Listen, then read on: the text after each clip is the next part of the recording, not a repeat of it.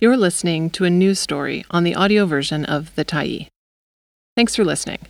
The Tyee is a nonprofit newsroom that is funded by our audience. So, if you appreciate this article and you'd like to help us do more, head on over to support.thetyee.ca and become a Tyee builder. You choose the amount to give, and you can cancel anytime. It Pays to Be a Man Working in the BC Government. By Zach Vessera, November 3, 2023. Men make more money than women in British Columbia government jobs and in some of the province's largest crown corporations, new reports confirm. That's a key finding from data released this week by the BC Public Service and the province's 6 largest crown corporations, the first test of new pay transparency legislation that aims to shine light on why British Columbia has one of the largest gender pay gaps in Canada across all employers. The BC government's report found men, on average, earned 8% more than women in government jobs in 2022, even though more than 60% of its employees are female. Kelly Patten, the government's parliamentary secretary for gender equity and MLA for Chilliwack-Kent, said the gap is lower than the 17% hourly pay gap across all sectors in the province. But she says the divide is still too large. The numbers confirm a pay gap, Patten said. I can't say it's good, but it's good to know about. The 7 reports are the first to be released under the province's Pay Transparency Act, which will eventually compel thousands of employers to publicly disclose the hourly pay gap between male and female workers. Patten says the legislation will help government understand the disparity in pay and encourage companies to reflect on their compensation models. But critics say the reports fail to shine light on the reasons why women are paid less than men, that the legislation lacks any force to make companies close the gap. Pay transparency does nothing by itself, said Marjorie Griffin Cohen, a feminist economist and former Simon Fraser University professor. It has no teeth. It doesn't compel a change in the differential wages between males and females. Sylvia Fuller, a professor of sociology at the University of British Columbia, says the reports offer a big-picture look at where improvements can be made. But she agrees with Cohen that the legislation doesn't address a key issue, which is that many jobs mostly held by women pay less, even when they require similar levels of education or expertise. I think what we're more likely to see in the public sector is questions of allocation, Fuller said. Who is getting access to the jobs that pay more versus the jobs that pay less? The Pay Transparency Act gives new protections to workers, including banning employers from asking prospective employees about their previous salary and requiring job postings to include a salary range. The bill also required employers to report on the hourly wage difference between men and women. The first organizations affected were the BC Public Service and the Crown Corporation's BC Hydro, WorkSafe BC, the BC Lottery Corporation, ICBC, BC Housing, and BC Transit. Those reports illustrate how big the wage gap can be, even in public sector jobs where most employees are unionized. They also demonstrate the problems with gathering and interpreting the data. At BC Transit, for example, the report found women made 15% more than men. But the Crown Corporation said this was because men make up 87% of employees in transit operator positions, the most common job. BC Transit said a high volume of those workers resign within 6 months, while still at lower starting wages. The BC Lottery Corporation found that its female employees were making slightly more than men, too. But roughly half of that Crown Corporation's employees across all salary ranges did not disclose their gender, according to spokeswoman Andrea Fuoco. Patten defended the surveys, saying government's data gathering had to be based on consent. In some cases, short-term employees had left the organization or never provided their gender information. Cohen was skeptical. If you have a large proportion of people not responding, it invalidates the response. It doesn't mean anything, Cohen said.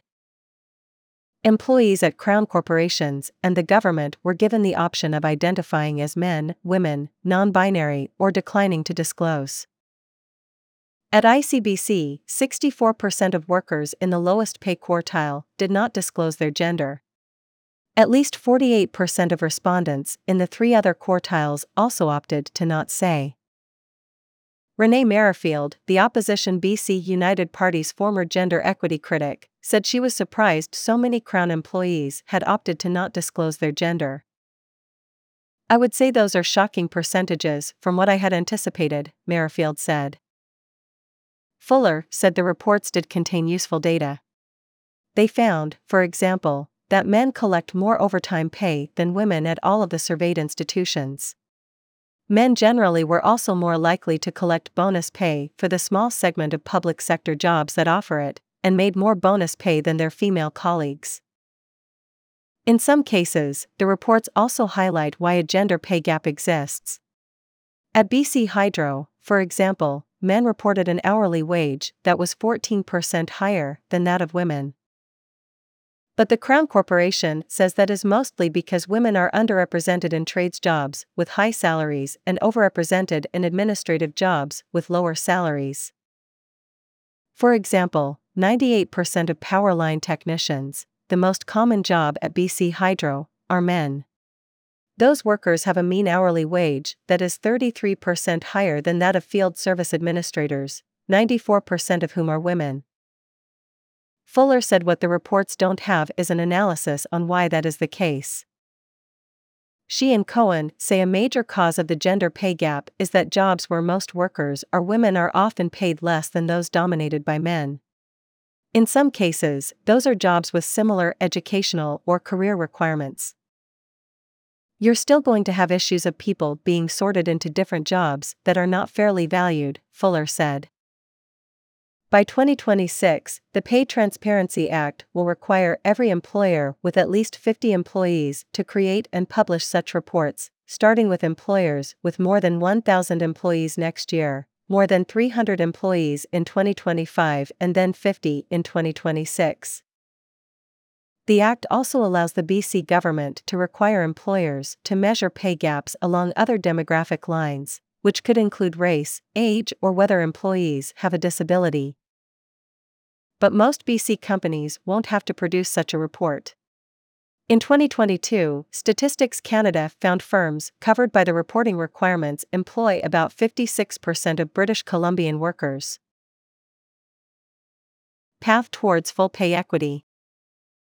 When BC's government introduced pay transparency legislation in March, Fuller and Cohen were among experts who said the bill didn't go far enough. They say the ideal would be pay equity legislation, which would force employers to close wage gaps. Ontario, Quebec, and 4 other provinces already have such legislation in place. Padden said she sees the Pay Transparency Act as on that path towards full pay equity. She believes compelling large employers to measure their pay gap will nudge them to address it themselves. The bill does not penalize companies who fail to produce a report. Padden said government wants to take an educational approach with employers, though she hinted penalties are not beyond consideration. "We don't want to make it so employers don't want to be working with us. It's not a threat," Padden said. But Fuller and Cohen worry that gives room for companies to ignore the act. "There's not a lot of teeth and accountability," Fuller said. Some companies, she said, could publish their reports on a hidden web page or make it difficult for the public to access. "For a lot of people it's business as usual," she said. Merrifield's party tried on 6 separate occasions to introduce pay transparency legislation before the BC NDP government passed it this year.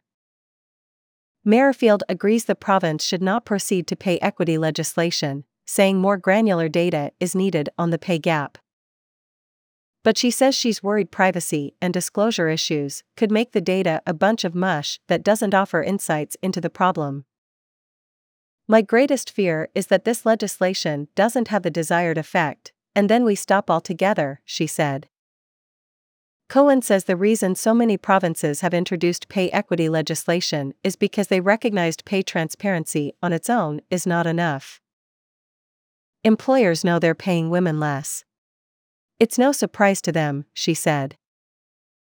Thanks for stopping by the Tyee today. Anytime you're in the mood to listen to important stories written well, we'll be here. And if you'd like to keep independent media going strong, head over to thetyee.ca and click on the Support Us button to pitch in. Finally, big thank you to all of our Tyee builders who made this story possible.